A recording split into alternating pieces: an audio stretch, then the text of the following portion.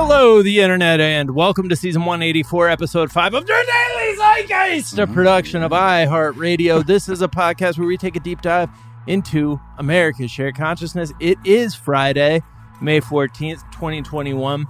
My name is Jack O'Brien, a.k.a. Chugi Hauser, a.k.a. Chuggy Knights, a.k.a. Chugbaka, a.k.a. the Chuggy Men, a.k.a. DeMarcus Chuggy Cousins, a.k.a. Mountain Chug, a.k.a. Howdy Chugi, a.k.a. there was another good one, Chugi and the Blowfish, and that is all courtesy of Chugi Hauser. Comes from the girl with the kaiju tattoo, then Christy Yamaguchi Main, and the Southwest some also contributed, kicked in some. Southwest Som. My bad. Miles, I'm thrilled to be joined by you today. Thank you. Okay. I'm thrilled to be joined, as always, by my co-host, Mr. Miles Gray!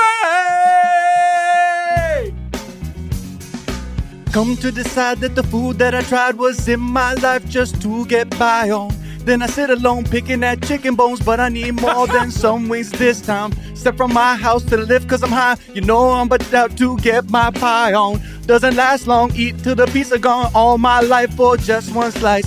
Hey bro, CPK's the wave, yo. Okay.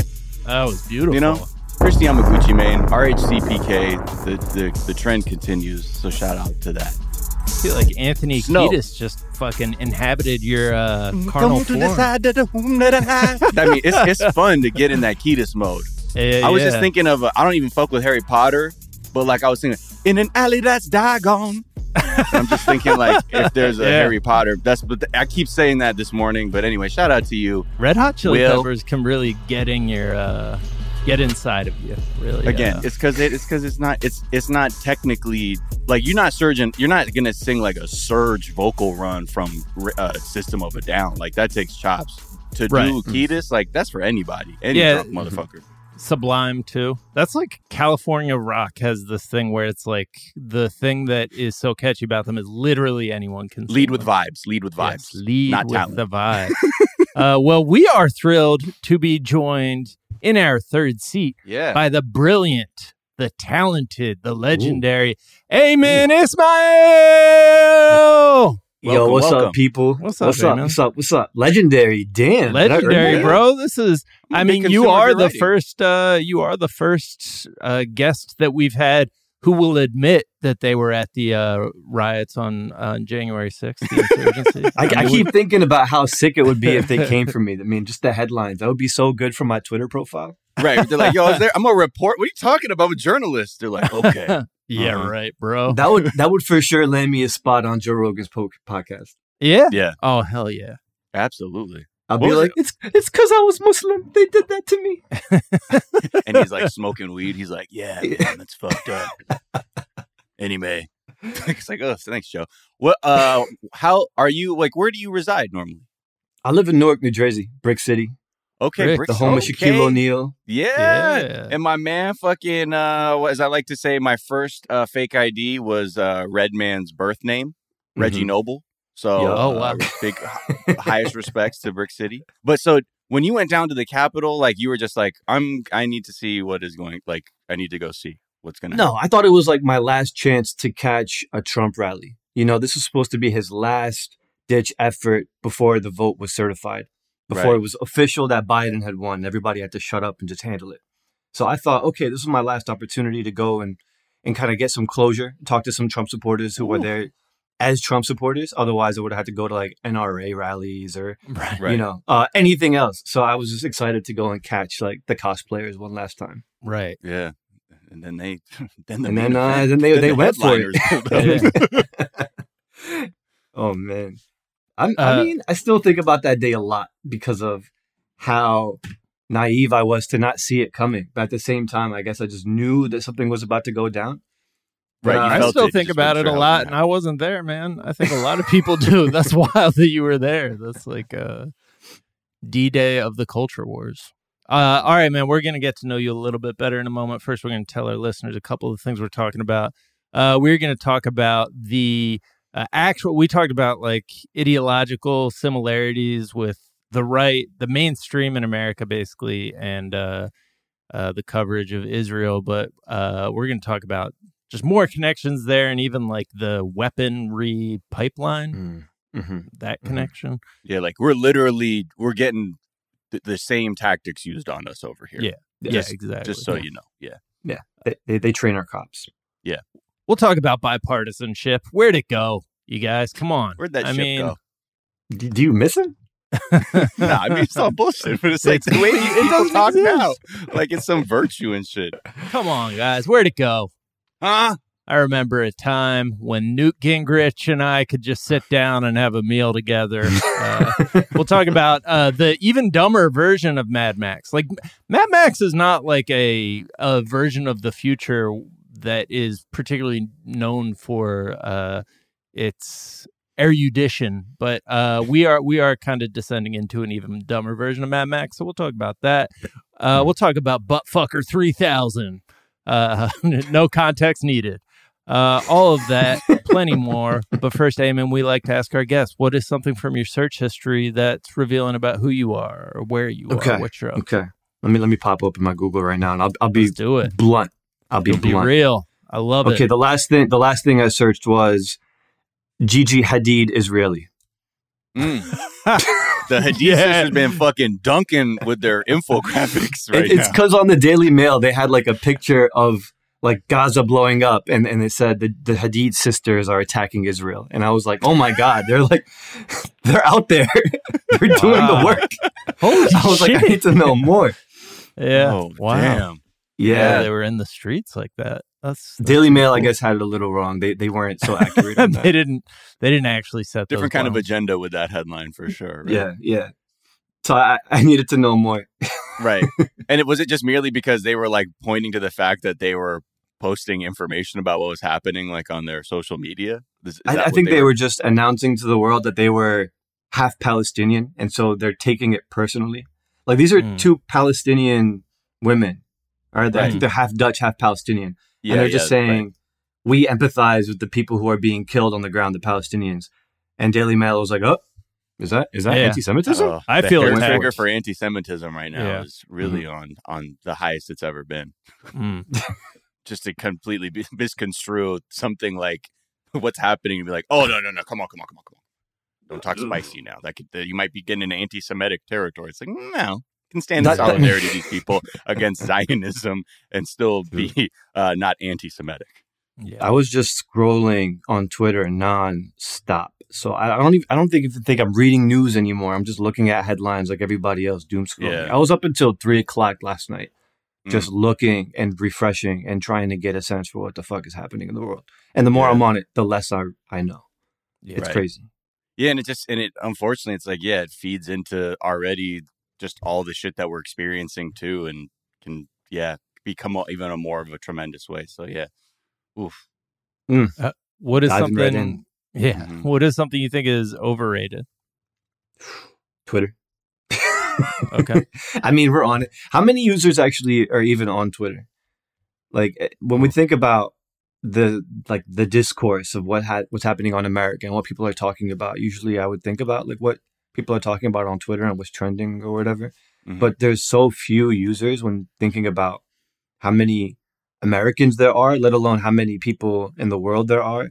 So it almost feels like there's just this playpen in the middle of the playground where people are just being mean to each other. And sometimes I might be speaking for myself here, but I might be thinking, okay, well now we need to like work on this and figure this out instead of just letting people be angry and venting. Beat the shit out of each other. Yeah. Social media, so I would say it's overrated, and I'm somebody who's like refreshing, trying to get my follower counter up. I'm trying to get the numbers up.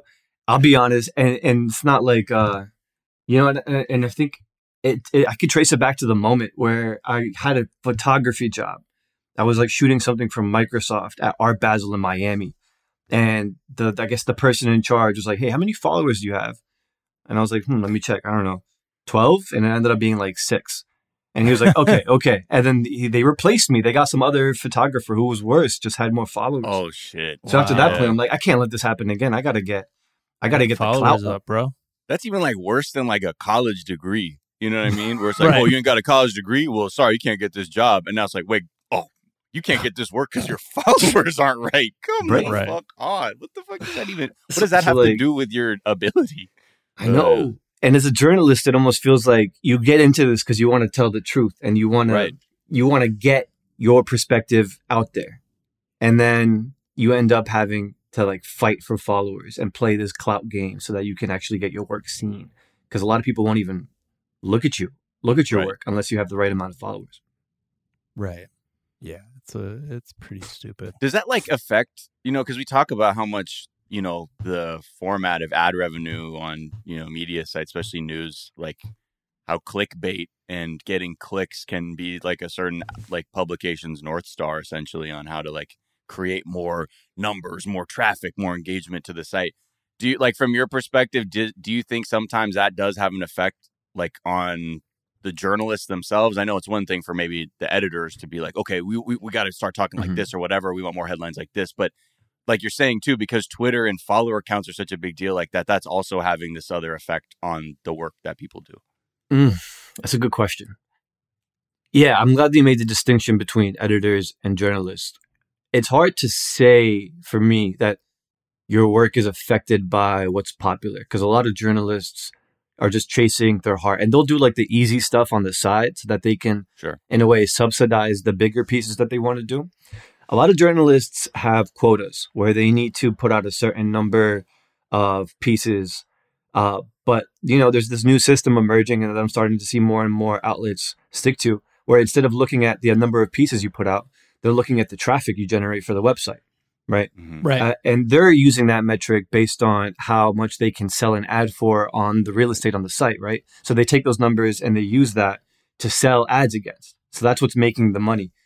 So, for someone like me, where I have like a certain number I have to hit, I can put out the easy ones that I think are just going to, like I could do one on COVID, which is like guaranteed to get a certain number. But then I have like the other side ones where I can spend, like a month on the side, because it means a lot to me. But that won't get the traffic, but I'll be proud of it. I just put out this piece a couple of days ago, actually, about the pollution in my neighborhood and environmental justice. So I'm from Newark, New Jersey. It's one of the most toxic places in America. We have like 4 Superfund sites, like within a 3-mile radius of where I live. Superfund sites are spots that are too toxic to build on. So they just bury huge amounts of carcinogens under the ground and they just leave it like that. So I wrote a piece about like the pollution, and I know that people are tired of it. Nobody's going to really want to like spend a lot of time on this piece because it's depressing as hell. And I get that, but I'm happy to put that out. And that makes me feel like I did a good job this month as a journalist. But at the same time, I'm also going to run a piece about this doctor who's going to bars and trying to convince people to get a vaccine shot for a free pint of beer, And I think that's like pretty clicky. So I could do both. It's cool.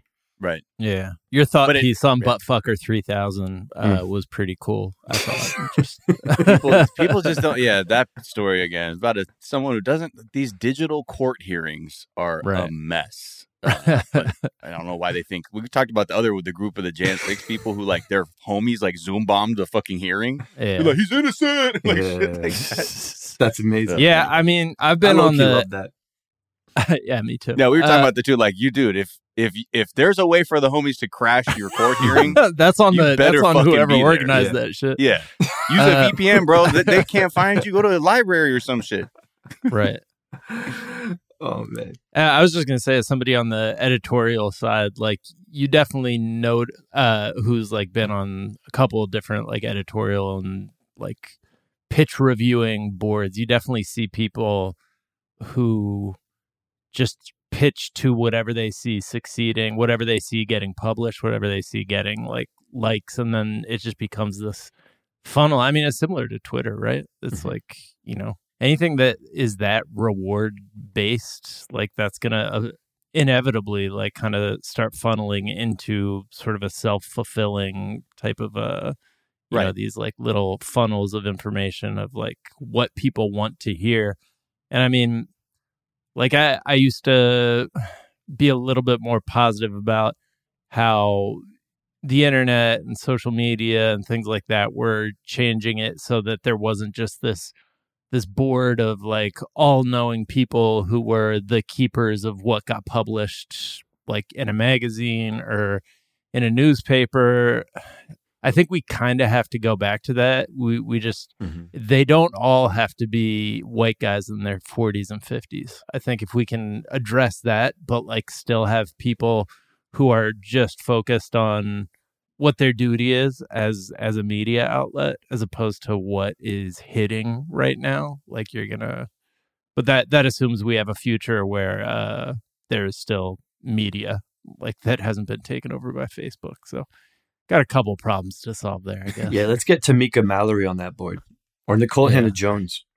Yeah. Yeah, curious to see what that would look like. What's something you think is underrated? Plants. I love plants, man. I think plants.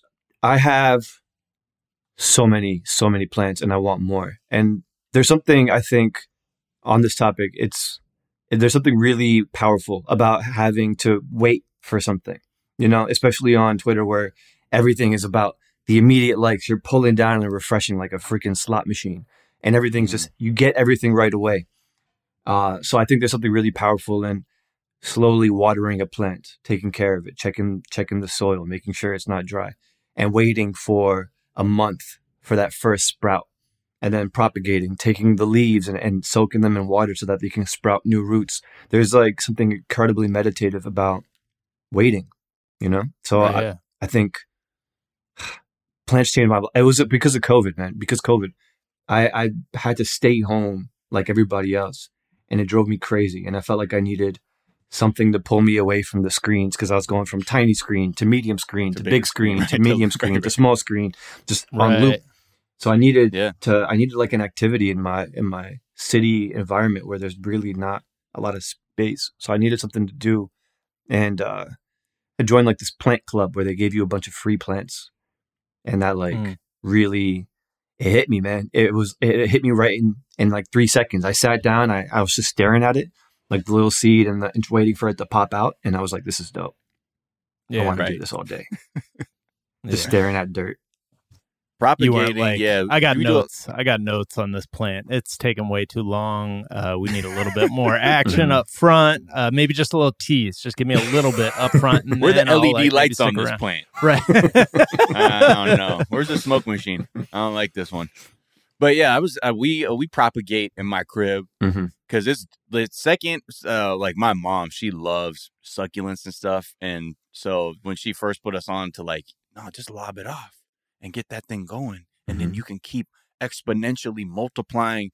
And now we're like kind of addicted to it. Yeah. Like we got so many clippings soaking in water that like at a certain point, I'm like, what are we going to do with all these? But it is nice to like even the process. Yeah, there's some meditative aspect to it because there is feedback. Like it's not a process devoid of feedback, but it takes time. And I think being able to sit within those like intervals without the feedback is where the zen comes in. Dude, I put a couple leaves in, some cups, some glass cups so I can wash the roots. And wifey, it was like her favorite cup. So she took it and put it in like this plastic cup that you can't see through. And I flipped out. I was like, what are you doing? I need to see the roots. I need to see the roots. Right. I have to see what's going on. I need the feedback. So I'm still addicted, but yeah, I'm working on it.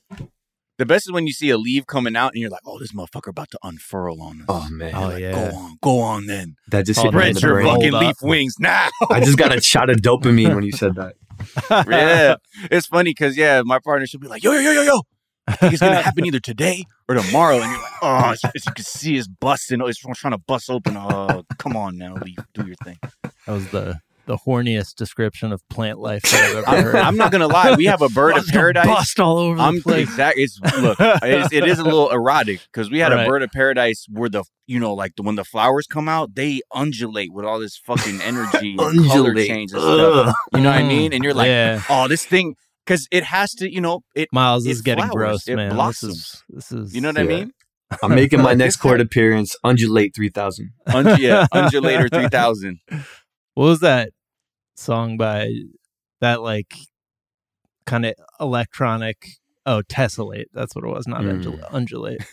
But it was like, all right, that was a weird way to describe sex, but yeah, I really like the point about time, like mixing up the things you're interacting with, the living things you're interacting with, and like the timeline they're on, like that just like slows you down a little bit. Like, and if you have a relationship with something that moves at the pace of like days as opposed to, seconds, that's cool. That's cool. I hadn't really thought about it that way. You get some plans, man. Yeah, I should. Yeah. Fortunately, we've been saying that for a long time, Eamon. We'll see if yeah. Well, there's the court really. I've order. been saying, hey, let me grow weed in your garage. You're not using it. Ben, you keep saying no, but whatever. The point remains. You should get into plans. The electric company is starting to pay attention, Miles. I said I'll bring Jenny's, and I got the carbon filter, so your neighbors won't even know it smells. And I'll insulate the roof of your garage, so if the cops come through looking for the heat, markings, keeps knocking down overhead, the power grid. They're not going to know. Yeah. Yeah. What are you going to do? All right. Let's take a quick break. We'll be right back.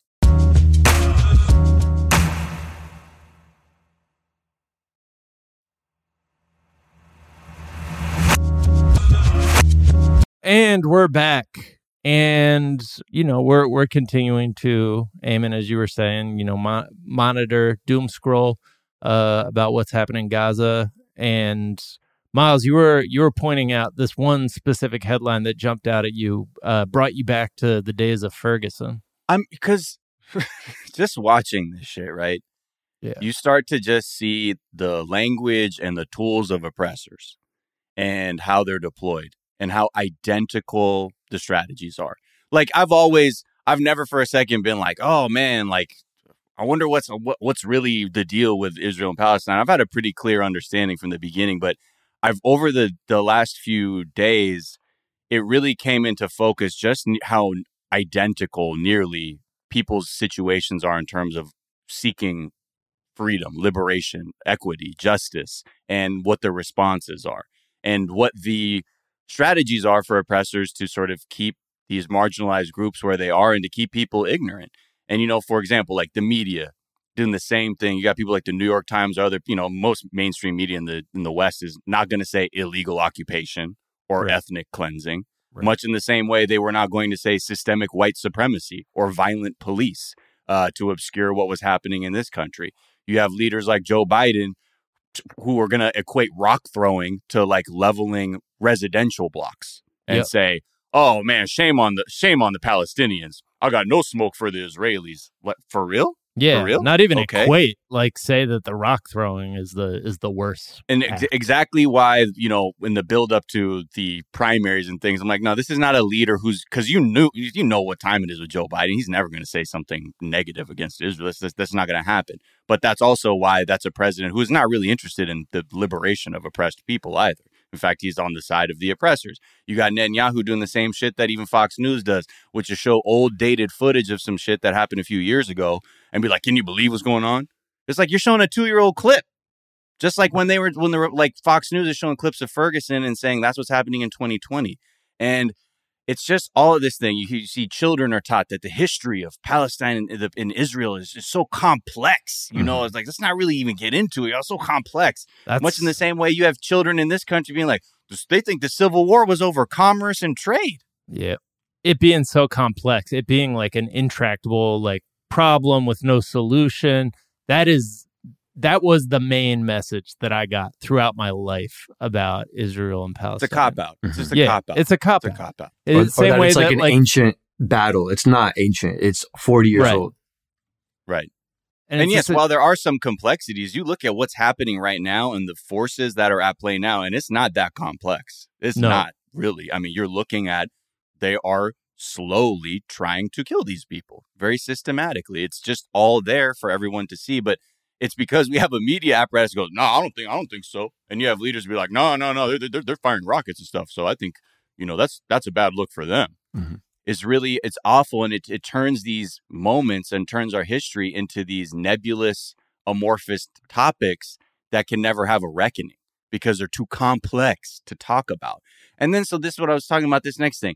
So then I was watching the footage, right? Because the violence that's happening in Israel now, you have Palestinians who are taking to the streets to protest because, yes, they're advocating for themselves and their people, and they're being met with these pacification weapons that I'm like, oh, this shit looks a lot like the U.S. Look at that thing spraying the water on everyone. Mm-hmm. Then I'm like, wait, Then I'm reading about it. It's called the skunk water. And it's meant there to spray this like odorous water liquid that you can't wash off your skin. It'll stick to your hair, to the walls. They will just blast whole towns for daring to protest, like punitive measures. Be like, okay, well then we're going to make it smell like shit. Mm-hmm. And on top of it, the way to get the stink off is with a soap that police have exclusive access to. Mm. So this is what we're talking. Then I remember this headline from 2015. After Ferguson unrest, St. Louis police bought stink weapons to launch at protesters. This is made by a company called OdorTech, which is an Israeli company. Mm. And I'm like, that's right. Because many activists know there's the pipeline of pacification tactics, police brutality, or whatever these technologies are. We pass them back and forth. The Israelis perfect this shit on the Palestinians, and then they come to the like, hey, this shit works. And what they say is it's been field tested. Yeah. Meaning it's been deployed against human beings in Gaza or Palestinians, whoever. And then we buy them. And I'm like, Jesus Christ, man, we're fighting the same fucking people.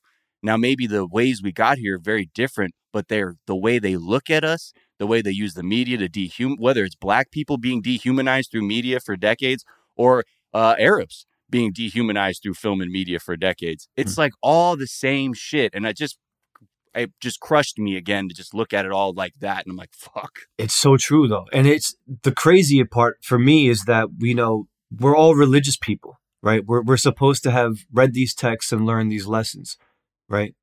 And if you read the Bible or the Torah or the Quran, God is never on the side of the oppressor. In fact, a lot of these are basically instructions on how to resist oppression and fight fascism, right? Yeah. Jesus was a socialist, right? And so these kinds of conflicts are ancient, right? The one, like, we've been kind of fighting as humans against the oppressor for as long as they've been humans. And, that's really interesting that you brought that to Ferguson, because I was there as a journalist and I saw a lot of people waving Palestinian flags or wearing the Palestinian kufayas, the scarves, the black and white pattern scarves. And this is something you see at any like uprising in America and any of these like revolutionary stuff. And so what I think is really interesting is thinking of the Palestinian-Israeli conflict, thinking about that conflict, but also looking at the lessons from like Jesus Christ and like what Jesus would have done if he was there, or looking at Muhammad, the Islamic prophet, and like what he would have done if he was there, or even thinking about like Malcolm X or Martin Luther King or Gandhi. We have all of these examples that we want to uphold and think of and idolize and create statues for. But we don't think of what they would do in these contexts. We still see so many people who are religious taking the side of the oppressor. And there's this really fantastic quote from Malcolm X that I always see floating around. If you're not careful, the newspapers will have you hating the people who are being oppressed and loving the people who are doing the oppressing. And I think that is incredibly valuable in a time like this, where we do live in a society where we aren't just neutral. In America, we are participating in the oppression of the Palestinians. And so we need to be very careful about what we're reading, what people around us are reading, so we don't fall into the trappings, not falling for the lie that this is an equal fight, this is just a conflict, and that throwing stones is the same as leveling, a civilian residential building. Yeah. People fanboy out about or fangirl out about Hunger Games. Like they'll watch the Hunger Games and then go out and root for the Capitol. Like that, I feel like that's America. But that's like the genius of that media too. You know what I mean? It completely fucks up your perception of what it is and where your place is in it. And it's touching too, because there was George Floyd iconography in Gaza. Yeah. Because to your point, there is a level of solidarity that we see with each other's struggles, but you'd hope that, again, like this becomes really funny, because you have all these brands, right, that were so in on this shit in the summer. They're like, the fucking racial injustice is oh my God. And fucking crickets right now, when you're watching some shit like this go down, and not to say like, well, this has nothing to do with the United States. It does. We're giving them how many billions of dollars every year? 3.8 billion. Absolutely does. Yeah. And I'm sorry, we're giving them $3.8 billion, but then we're over here being like, oh man, we're going to means test your fucking welfare checks because, we're not really in the business of like helping people. If you found out, it's more financially suitable for us to be in the oppression game, which makes sense because there's a lot of money to be made there. And I think that's what hurt so badly about seeing Andrew Yang saying that he was taking the side of the Israelis on Twitter. Because, as a minority in America, as a hyphenated American, I expect other hyphenated Americans to understand that we are all in the same fight. And that when we fight for each other's freedom, we're fighting for our own freedom. And, that's why you saw so many non-Asians post about like stopping Asian hate and showing up to their rallies, because we know that our fates are intertwined. And so to see Andrew Yang saying that he's in solidarity with the Israelis, it was painful. It hurt way more than seeing like Ted Cruz or Ben Shapiro taking that side, because you expect that out of them. They don't understand, and they're unwilling to understand. But somebody who is supposed to have just like you said, been fighting and making noise about the oppression of black-bodied people, you expect them to understand that this is the same battle. It's disappointing. Yeah, and I think that's where, unfortunately, the political dimensions of that is what's factoring into people's calculus on where to extend their empathy, rather than just playing it like a human and seeing, oh, this isn't, like just seeing it for what it is. And like, no, I can't. The dudes with all the heavy mech gear and shit, I'm gonna side with them. Like, and somebody was trying to make the point that we expect like the Arab governments to make the most noise about this, but they've been like totally silent, and in a lot of cases have taken the side of Israel. And they're, in a lot of ways, it makes sense for that, because these are oppressive regimes, dictatorships, presidents for life, who are, constantly trying to pacify their own communities and their own countries. And so, as an Arab, I don't expect Saudi Arabia, of all people, who are one of the most oppressive regimes on the planet, to take that position, because they won't understand. They don't know what it's like to be fighting for your survival in the same way that the Palestinians are today. But what I do find really interesting is that the country whose leaders are making the most noise right now is Ireland, and that makes perfect sense because of what they've been through to get their own right to self-govern from the English. So, it's so obvious to me that it's all the same fight, but I'm really happy to see that most people are starting to realize that. It also starts to make sense of the U.S. foreign policy of upholding these dictators, always having a dictator in place in these countries. Like if there's a democratic uprising, they'll put it down, even though they're supposed to be pro-democracy. They'll put that down in favor of, an authoritarian, because essentially like that's who they need to be on their side, is just the people in power. And it needs to be people who are completely insulated from the concerns of people, of the actual people of their country, and just be, all about oppressors and the struggle of the oppressor, as opposed to the struggle of the people who they're oppressing. Even like the things that you hear about like Zionism and manifest destiny, right? This idea that it's like, nah, this is our shit, honestly. And if like people are in the way, like, then sorry, like the way Bari Weiss was talking about trying to somehow acknowledge that children were dying, but then use the rationalization that, well, this is part of the actualization of like the dream of Zionism becoming a reality. That's a byproduct of that. And you just look at our own history in this country too, the amount of indigenous people that were just completely, there's genocide. We're kicking people off of their land and making way for these other people to come in because, God told us this is our shit now. Yeah. I'm gonna move. She called it unavoidable. The death of children was unavoidable in the mission of Zionism. Totally. And so it's amazing that she doesn't take the next step and go, well, that makes Zionism incompatible with civilization then, Right.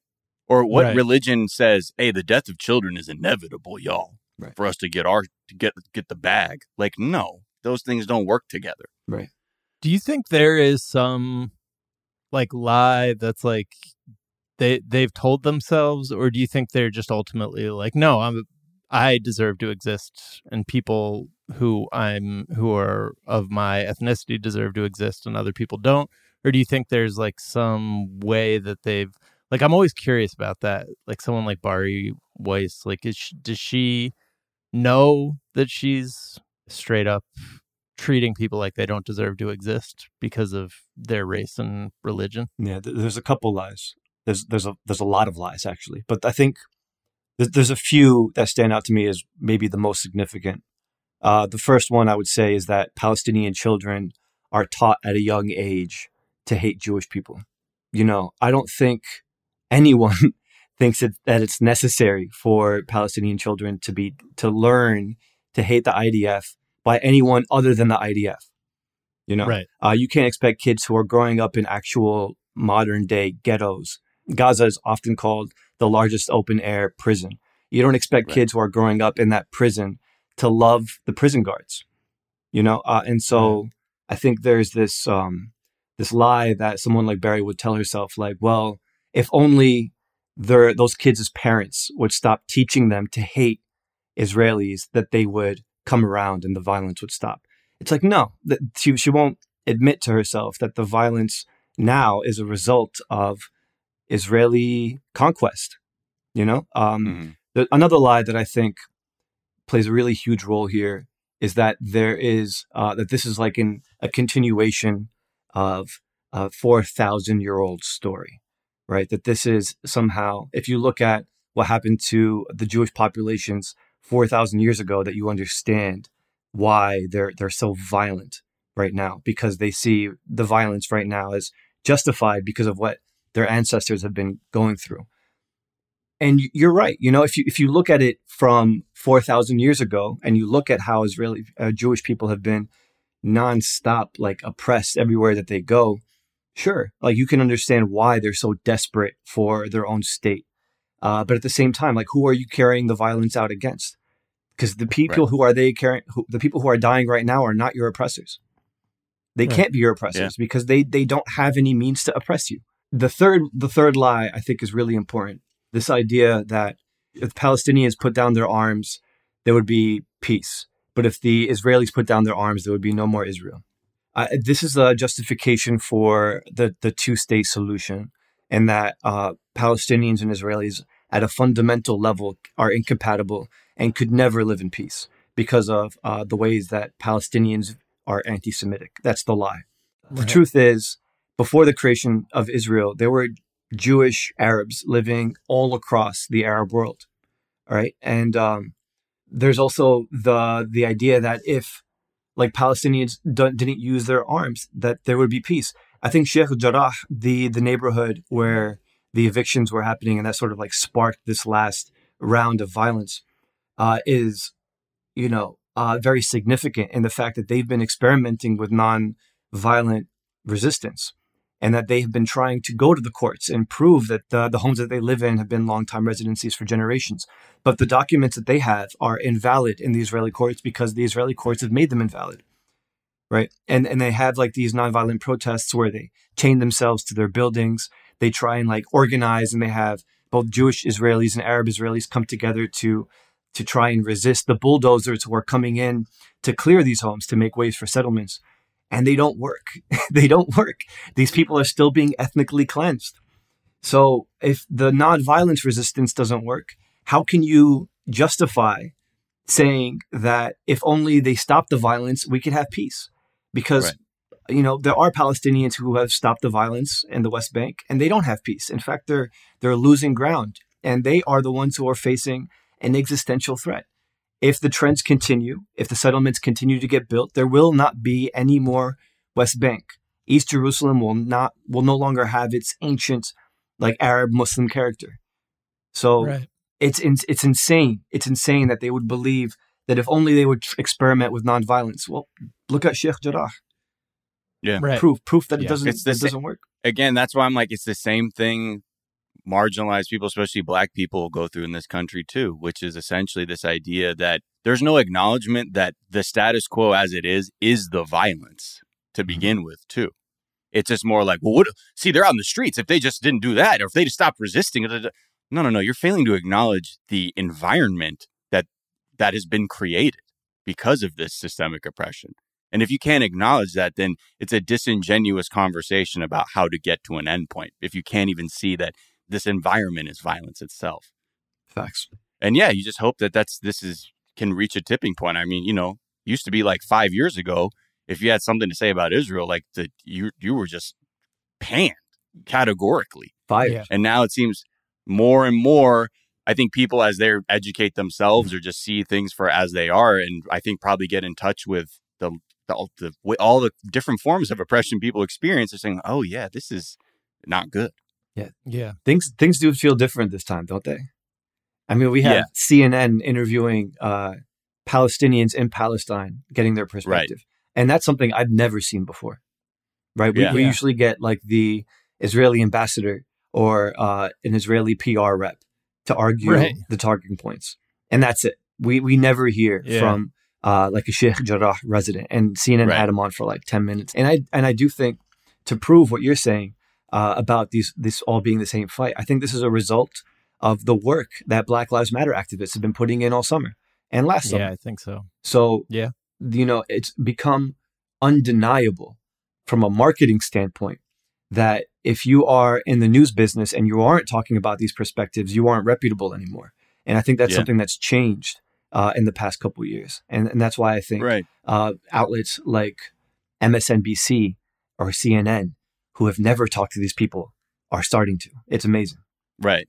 And you have like people like Ayman Mohyeldin, who's like also actually during the time he has the news desk, he's like, I'm going to spit it from the Palestinian side, y'all, just so you know. Mehdi Hassan is also doing that. So it's interesting that these people have been elevated into the mainstream media and now are actually being like, I'll talk some real shit for a second. And they're keeping their jobs. It's amazing. Yeah, exactly. But it's incremental. But I think like we're saying, I think a lot of people now are, as they get more aware of what history is and what oppression is, it's harder to just do these like really disingenuous pivots and like, manipulative news coverage to completely obscure what's happening. Yeah. We're not out of the woods yet, but it's changing for sure. Yeah. I think I don't know if it was on mic, but we were talking about Colbert earlier, talking about how progressive Biden is as he's like putting out all this fucking pro-Israeli bullshit. Like I think the mainstream is still way behind, but it does seem like, hopefully we're moving in the right direction. Yeah. I mean, I'm curious to see, when's Nike going to come out with their ad? With the Palestinian kicks.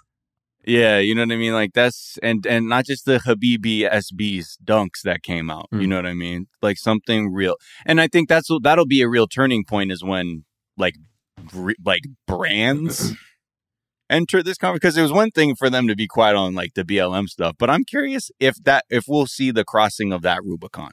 I think that might be on the horizon, because, Lionel Messi and Cristiano Ronaldo, two of the biggest soccer stars, are very pro-Palestine, Right. And there was this FIFA event planned where Barcelona FC was supposed to play a game in Israel proper. And Messi came out and was like, I'm not doing that, because as a way to raise awareness to the fact that Israel, in a certain point, basically shot Palestinian soccer players in the legs so that they can never participate in sports again. And if you're listening and that sounds unbelievable, Google it. It happened. These soccer players were shot in the legs and in the feet so that they can never play sports again. And how could you support a universal expression of sport like soccer, which is like the religion in most countries in the world, and at the same time create space to play soccer in a place where they will shoot you in the legs if you aren't the right ethnicity or the right religion? Right. Yeah. And I mean, it definitely helps when you have legends like Maradona. I remember he was famous. He was like, in my heart, I'm a Palestinian. Right. And you have people like that too. Like it helps soccer players or, athletes kind of get on the right page. But it's definitely, it's glacial. It's like everything. But it's interesting to see sort of like the traditional smoke screens be less effective than they normally are. Yeah, it's interesting that athletes, I mean, like the shut up and dribble types, like what want to shut them down extra hard, because they're people who don't come up through the typical like vetting process of, mainstream journalists and mainstream entertainers and politicians. And so they're people who get this huge influence, and their ideas haven't been vetted or even paid attention to by like the powers that be, right? So they're sometimes the only influential voices that can get out there and say the thing that isn't approved by the oppressors, basically. All right, let's take a quick break. We'll be right back.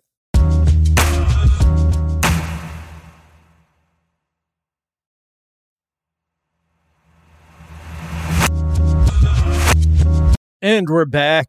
And I think the thing that's on all of our minds, bipartisanship, whatever happened to just, Democrats and Republicans being able to reach across the aisle? I mean, that's what Jim Clyburn and Joe Manchin are asking right now. Yeah. I mean, look, Jim Clyburn, he's one of the most respected Black members of Congress. You can't understate his influence as a member of Congress. I mean, Joe Biden needed him to win South Carolina during the prime. Like, I mean, this is what Jim Clyburn does. He's an underrated, he's huge force in like the past year. Like, shit, man, that is the thing, the fulcrum that shifted. That was like the day that people were like, oh shit, maybe Biden is going to win this thing. That was a big moment. South Carolina. That was huge. Yeah. And, all this to say now, he is speaking the language of the liberal that won't fight for what is needed and using this, well, don't let the perfect be the enemy of the good rhetoric to explain incremental reform. Because right now, look, Biden wants to have his police reform bill on his desk by May 25th.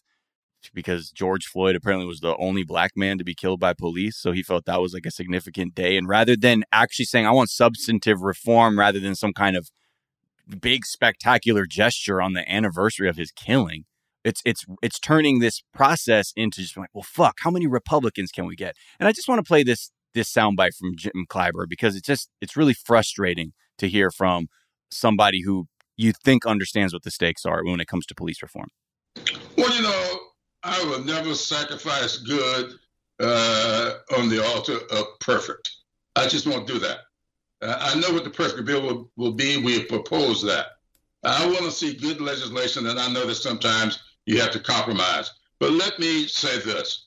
I have been saying from the beginning, we have well-trained police officers. We've got to do a better job of recruiting police officers. Oh, okay. Bad apples. Got it. It's bad apples. It's not the whole fucking tree is bad. But anyway, Jim, recruiting tweaks. The thing they were talking about was qualified immunity, because that's something the Senate is stalling on. They don't want the qualified immunity to be abolished, okay? Because that is the practice that protects police from being sued. And if that's off the table, then you're still giving the police carte blanche to do whatever the fuck they want. So how is that going to do anything? So again, this is another frustrating moment where you're saying like, well, Republicans are going to do this and we know it's not perfect, but we need the good bill. And that brings us to Joe Manchin, who again is now saying he doesn't know about this voting rights bill, if he can support it, because he wants bipartisanship and he wants Republicans to offer amendments to get this over the line. Mm-hmm. You remember the stimulus bill? They offered amendments and didn't fucking vote for the thing. They played your dumb asses. Right. So now you're going to let this shit happen with voting rights? I mean, Joe Manchin, not that I expect more from him, but again, this is why we need to blow up the filibuster if it's going to happen. But if we're talking in the strict, narrow context of the legislative process, they're fucking up so bad.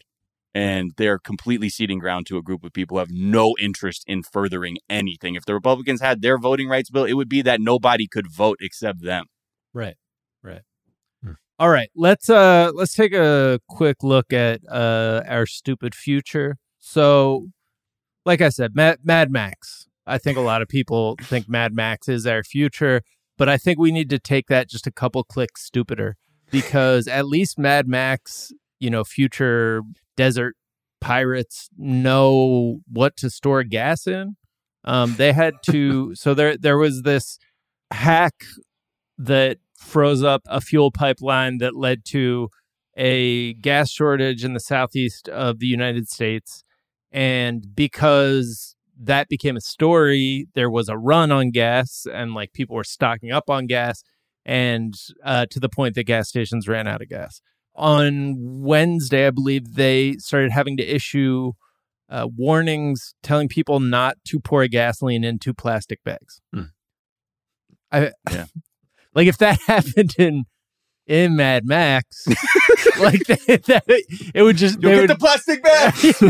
Like they wouldn't do that. At least they know how gasoline works. I don't know. I get it.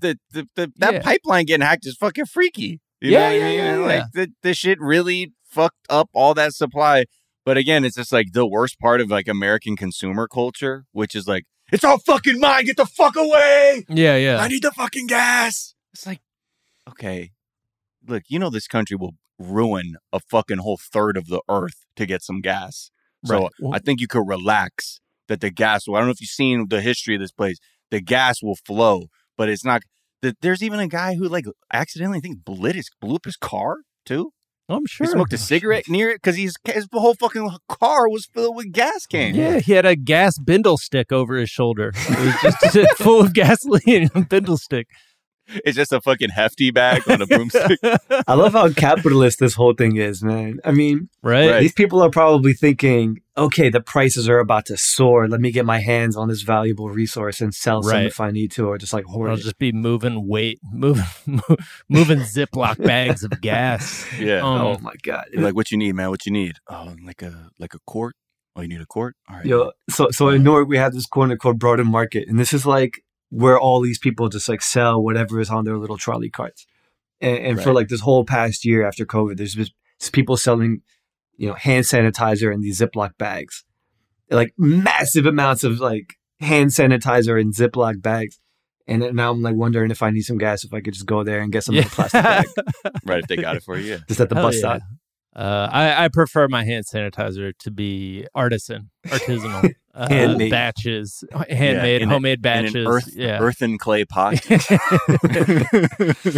Yeah, I mean, this is just like, it's not just the climate change that's going to kill us. I feel like there's going to be a lot of people, you do see this in the post-apocalyptic movies, that it's also our species' inability to think critically in the face of, in this case, discomfort and fear. Yeah. So there's a second storyline that I feel like kind of ties in with this, and that is how we're trying to get people to vaccinate themselves from the global pandemic that we're still living through.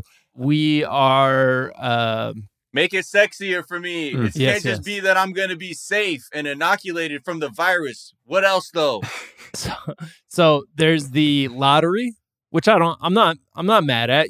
There, I think 6 people in Ohio who got the vaccine. You don't even need to do an extra sign-up thing. It's just one of the people who got vaccinated is going to get, their name's going to get pulled from a hat, and they're going to get $1 million. Wow. There's another state that's just paying you $100. There's a county in California. If you just pay, they're like, all right, here's your C note. Yeah. That's okay. I'm moving. Yeah. And California, Lodi is giving people like $50, or maybe it's just $25. But the gas company is basically like, we'll give you a $25 credit if you just let us know.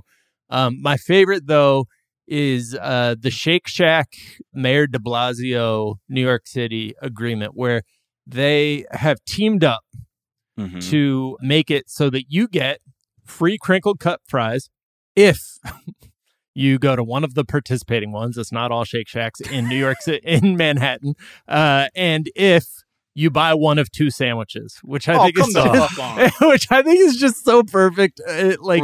The just best version of Big D Democrats, like kind of means testing a thing, like being like, so you have to prove that you were actually going to shop at Shake Shack and buy one of these 2 sandwiches. And if you can do that and bring one of these 2 forms of ID and proof that you got vaccinated, then we will give you a free small crinkle cut fries, baby. That's $3, by the way. They're giving you $3.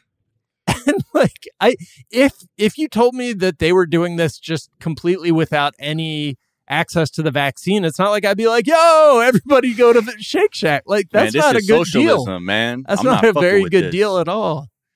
I don't know this is so fucked up, though. You know what I mean? Like, the idea that they're like, we're gonna give people $1 million to get vaccinated, but then like, what about the fucked up healthcare system? Right? They're just gonna toss out $1 million like that. What about the people who are being crushed by their medical debt? Like, it's just it's so fucking bleak, man. Like the whole thing, it just so many levels of like turning your blinders onto a situation and just merely doing like, all right, here's the carrot. Let's ignore the wasteland we're dangling it in. But if you had a class action lawsuit, like for Americans against the Trump administration's bungling of the COVID response, I feel like you could get $1 million for a lot of people, like just legally, like if there was a just judicial system, I guess. But I mean, like they, those people deserve their $1 million, but so it's just that many, many more people deserve it, and it shouldn't just be the lottery version. To coerce some stupid person they're going to be rewarded for being a holdout. I mean, now I'm in my like boomer fucking student debt cancellation bag. Well, I'm like, sure I had to get the vaccine, right? and I didn't do it no promise of $1 million. I don't think they're just doing it to people who sign up now. I don't think. Maybe. Maybe. Okay. Like if you have been, then you're eligible. I mean, either way, I think just this. It's weird that it's like we're using people's greed to motivate them to act collectively, like in what's better for the great common good. It's America, baby. There was this doctor in New York who was just going table to table at a brewery asking them if they wanted to get a vaccine shot. And if they said yes, she would get them a free beer. I think that's hilarious. Like, did she have the vaccines in her bag? She had them on her. And she said, yo, come over here. And I'll give you a free beer. You can get this free beer. And let me just poke you with this needle. Yeah. Damn. The manager's like, hey, what the fuck did I say? Get the fuck out of here. Hey, she's not a doctor. She's not a fucking doctor, everyone. She was like the health commissioner. I think that day, right? She said that she vaccinated over 150 people. Yeah, then fine. The beer is fine. She put the numbers up. She put the numbers up. You can't argue against that. Yeah, right. Pusha T got the numbers on the board. She put the numbers on the board. That's it. Yeah, yeah. So there's probably like 75 alcoholics out there who have been vaccinated twice. And they have like no idea. They don't remember. They're just rolling around behind, like putting out their other arm. Wait, you have 3 Band-Aids on this arm. Oh, really? No, it's my first one. Hold on, you got a weird wig on. Hold on, take a fake mustache. Norm. God. Yeah. You got me. You got me. Oh, can I get the beer though? I'll still get the shot. I can get the beer, though. I'll get any shot you want, man. Hey, let's do a shot right now. You want to do a shot, doctor? Which one? You want to do Jaeger? What do you want to do? All right. And real quick, I want to talk about a new legend. There was Cat Lawyer, but we got a new legend in the game of fucking up a Zoom entrance, a Zoom call. So this man showed up to a court date, and apparently he didn't have the, self-view set up in his Zoom, or just didn't know how to use Zoom. He looks like he's in his 20s or 30s, so it's kind of surprising that he's this bad at technology. But we probably should just play the audio. Yeah, okay. What you're going to hear is this judge reacting to the fact that this man's display name is Buttfucker3000. Right. And I will say this ahead of time. I don't think this was a mistake. He thought he was being fucking funny. And he says, dumb as shit. Yes. Nah. Watch his face, especially when he's like, oh, it says. Hold on. Okay, we're going to watch the clip, and then we'll talk about it on the other side. Good morning, sir. What's your name? Judge is pissed. Silence from the 20 people in there. Me? Yeah, you. Yes. Nathaniel Saxon, sir. Your name's not Buttfucker3000, you yo-ho. Logging into my court with that as your screen name. His face drops. Right. I'll discuss that in a little bit. What kind of idiot logs into court like that? What's your name again? Nathaniel Saxton, sir, but I don't believe that I typed anything like that in. Well, that's what it says. See, that's where I don't believe him. This to me looks like if I was a teacher, I'm like, oh, you didn't know? You think you fucking funny? Get the fuck out my room. I don't know, man. And then so he comes back later with Nathaniel Saxon, and he says that he's just so bad at describing it, and so bad. He says that it was like the name of a wireless speaker, and it was an inside joke. But he just looks so flustered and is like, who, me? He had big, white guy, I'm sorry, I didn't know I couldn't do that energy. On some level where he was like, oh, because It reminded me of like, you know, that when we used to go out and eat and the bit I would do talking about I forgot my wallet. I don't have any money. Oh, shit. Oh, no, fuck, I forgot my wallet. Like, it felt like big, fake ass, I fucked up, like, energy. But either way, the reality is that's a fucking, you don't want to be that guy anymore. So, yeah. He tried. I mean, to be fair, you got me to pay for lunch like 18 times before I caught on. So, I mean, it worked. I might just be very gullible, I think is what we're learning here. No, Jack, I'm really forgetful, and you're just a good man. I thought that's right. I thought the pasta counter lady was real, and now I think this dude was actually mistaken. And pasta counter lady ended up being from like that. You see that article is from a production company, like some magician runs. Oh, really? It's like so many of these videos are coming out of some like this magician's production company. Oh, hell yeah. So, you know what? So it wasn't a real life thing. It was a setup. Setup. Damn it. Yes. Once again, fooled. All right. Well, I don't know how to deal with that information, Miles. Just deny. Fake news. Yeah, but that's what. Maybe he's actually magic. Oh, shit. Eamon, it's been a pleasure having you, man. Where can people find you and follow you? Eamon.com is the name. You can go to Eamon, spelled AYMANN.com, and it's sort of like my Linktree style website. And then Slate.com. Yeah. That's who pays my check. Yeah. There it is. Yeah. And is there a tweet or some of the work of social media you've been enjoying? Taylor Swift updates, Twitter account tweets. Update, as most of you know, I haven't been very active in the past couple of months because I was in prison. Sad face. I'm back now, though. More Taylor Swift updates coming soon. Based. And Ali _Anza says, "Oh my God, why?" And then Taylor Swift updates replies, ... I refuse to join the IDF. LMAO. LOL. Yeah. Back to getting these Taylor Swift updates off. Damn. Miles, where can people find you? What's the tweet you've been enjoying? You can find me on Twitter and Instagram at Miles of Gray, and also my other podcast, 420 Day Fiance. Check us out on twitch.tv/420 Day Fiance. To get in on that. Let's see. There's a few tweets I like. This one is from Monkeepy Quinn. Quinn Welsh Wilson tweeted, "We are closed. Nobody wants to work anymore. All they want to do is repeated gunshots and cash register noise." Shout out to MIA. All they want to do and get some money. Okay. Just like seeing it in text.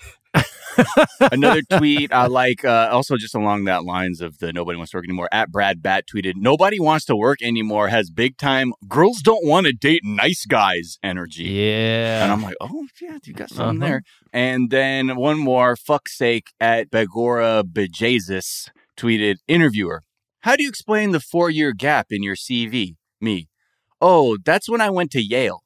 "That's very impressive. You're hired. Thanks. I really needed this job." Yeah, that's pretty good. Stupid. But you gotta love it.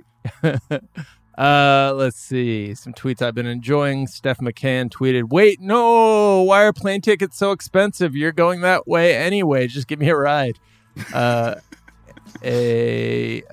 Jocelyn Silver tweeted, "At dinner with my mom's friend who just informed me that she used to buy Quaaludes and do heroin with Lisa Frank," which I think is just a true story and fucking cool. And then Paul McCallion at Orange Pulp tweeted, "People who say frozen bananas taste like ice cream. Do you think I'm a fucking idiot?" I hate frozen bananas, so that just really resonated with me. You can find me on Twitter at Jack_O'Brien. You can find us on Twitter at Daily Zeitgeist. We're at The Daily Zeitgeist on Instagram. We have a Facebook fan page and a website, dailyzeitgeist.com, where we post our episodes and our footnotes. Where we link off to the information that we talked about in today's episode, as well as a song that we think you should go check out. Miles, what song are we recommending today? This is a track by Bink Beats, who is this? He's a musician who like does full on recreations of like electronic tracks, but he plays all the instruments and like affects them so they sound like, you know, a Dilla track or a Flying Lotus track, but he's actually playing everything. And this is a track where he's doing a track by Flying Lotus called Getting There, but this is the Bink Beats cover. You can get this on Spotify, but what I'm going to do in the footnotes, check out the YouTube video, because you will see this man play everything from like the bells to like the electric piano and the drums, and and even the vocals, and he's recreating this track. And it's just dope. If you're a musician, you're just going to feel so jealous because he's so literate on so many instruments, but it's still dope to watch. Tight. The bells. All right. The Daily Zeitgeist is a production of iHeartRadio. For more podcasts from iHeartRadio, visit the iHeartRadio app, Apple Podcast, or wherever you listen to your favorite shows. That is going to do it for us this morning. We're back this afternoon to tell you what's trending. Hey, we'll talk to you all then. Bye. Bye.